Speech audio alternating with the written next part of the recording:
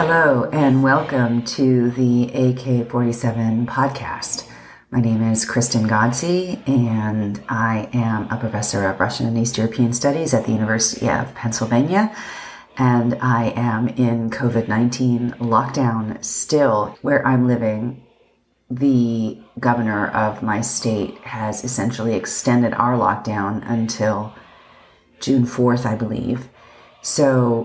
But of course, people are protesting this, and there are many people in the United States who are very eager to get out there and restart the economy. Unfortunately, as I'm sure many of you know, this has become quite a political issue in the United States.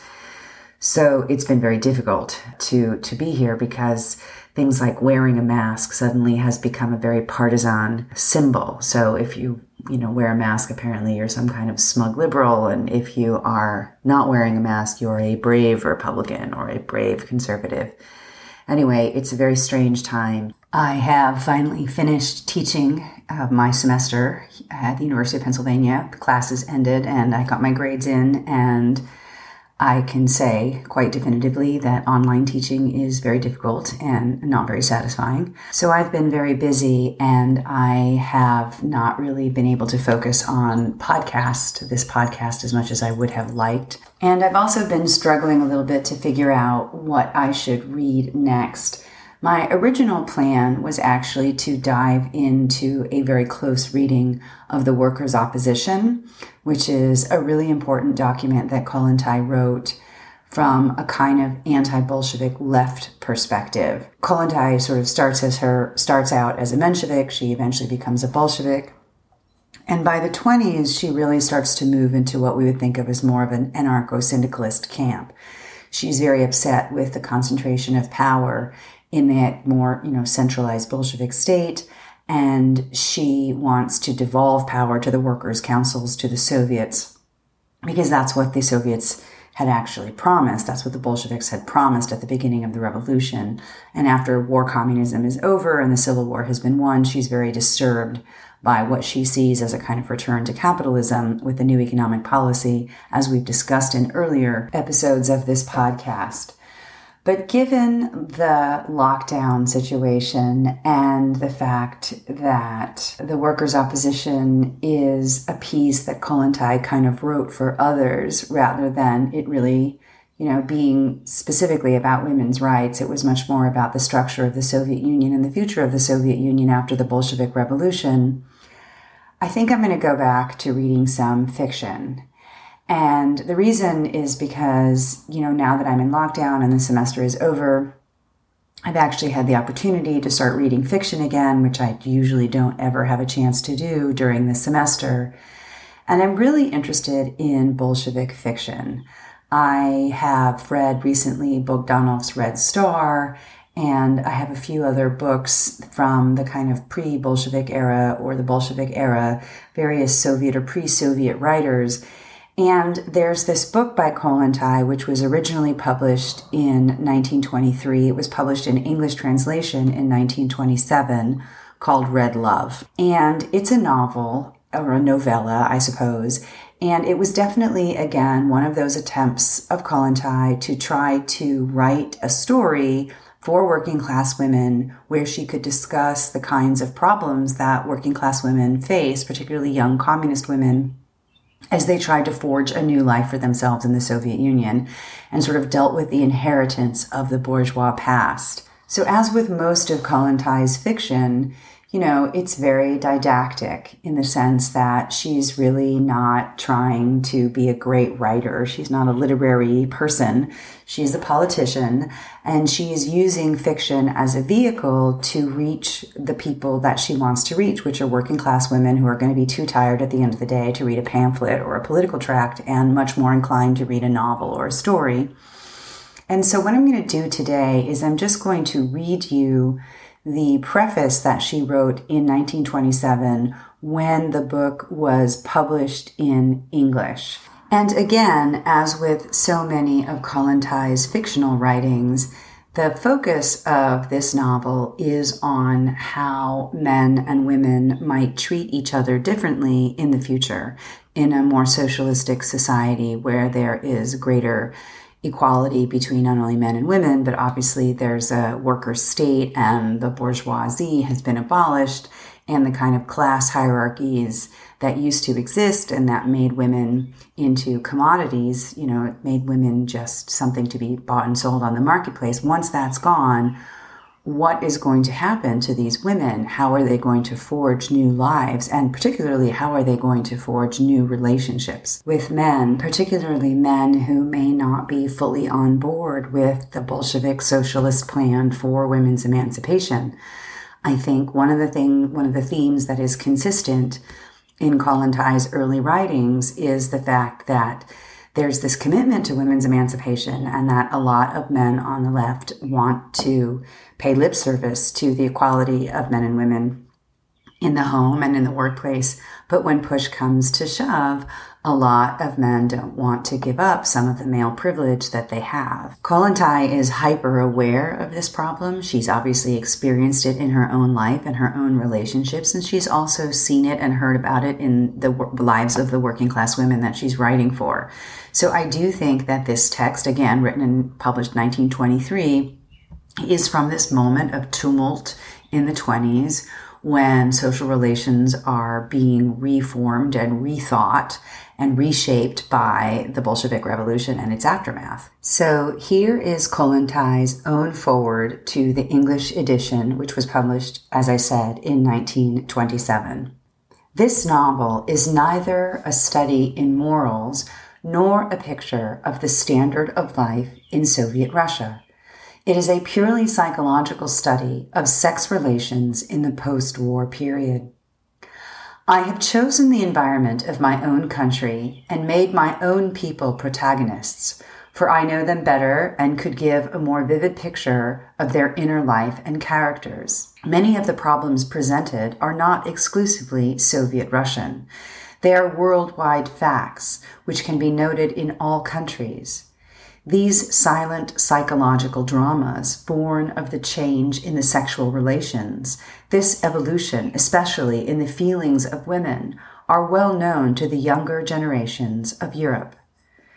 Do we ever judge a man for his conduct in love affairs? Generally, if he does not overstep certain very flexible limits, we say that his life is his own private affair.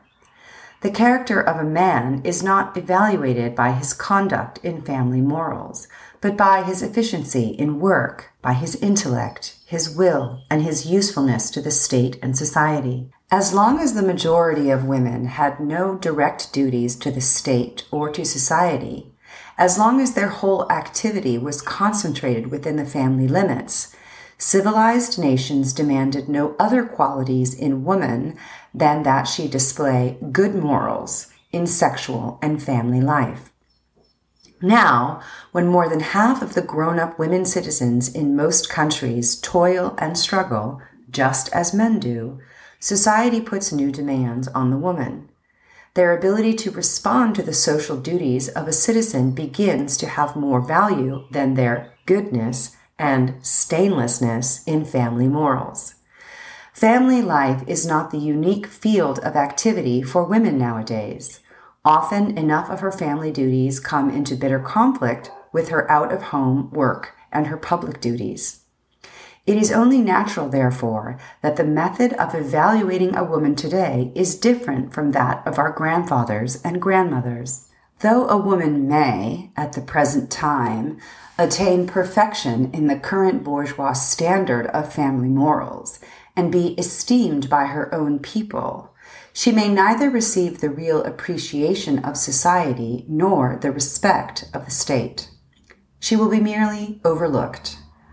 On the contrary, a woman may not be spotless from the point of view of current bourgeois sex morals, but if she is an outstanding figure in politics, art, science, etc., one will not even whisper about her behind her back.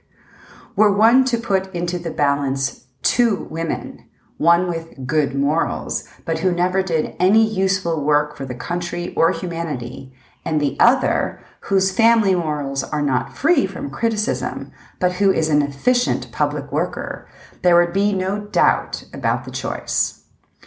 Our criteria in sex morals are always changing. There is never a standstill. There are merely periods in human history when the evolution of morals goes on more rapidly, other periods with a general stagnation in all fields of life when change seems to relax. Only half a century ago, Dumas wrote of a divorcee as a fallen creature, while today France openly discusses the question of equalizing the rights of non-legal mothers with those of legally married women. There remains less and less of the old bourgeois hypocrisy in our way of thinking and judging sex morals. I do hope that this book will aid in combating the old bourgeois hypocrisy in moral values and show once more that we are beginning to respect women, not for her good morals, but for her efficiency, for her ingenuity with respect to her duties towards her class, her country, and humanity as a whole. Alexandra Kollontai, Mexico City, March 10th, 1927. So that's the foreword to Red Love. And of course, if you recognize the date and where she is, you know that she is serving as Soviet ambassadress to the Mexican state at this point. She's very briefly and quite notoriously in Mexico after having been refused landing in the United States. And she also docked in Cuba. The U.S. didn't let her land because they thought she would be a threat to national security. The Cubans wouldn't let her leave the boat because she was unaccompanied by a man. She was just traveling with her friend, who was a female Bulgarian friend. And so she gets to Mexico, and there's quite an uproar because she takes forever to get off the boat because she wants to look perfect when she descends.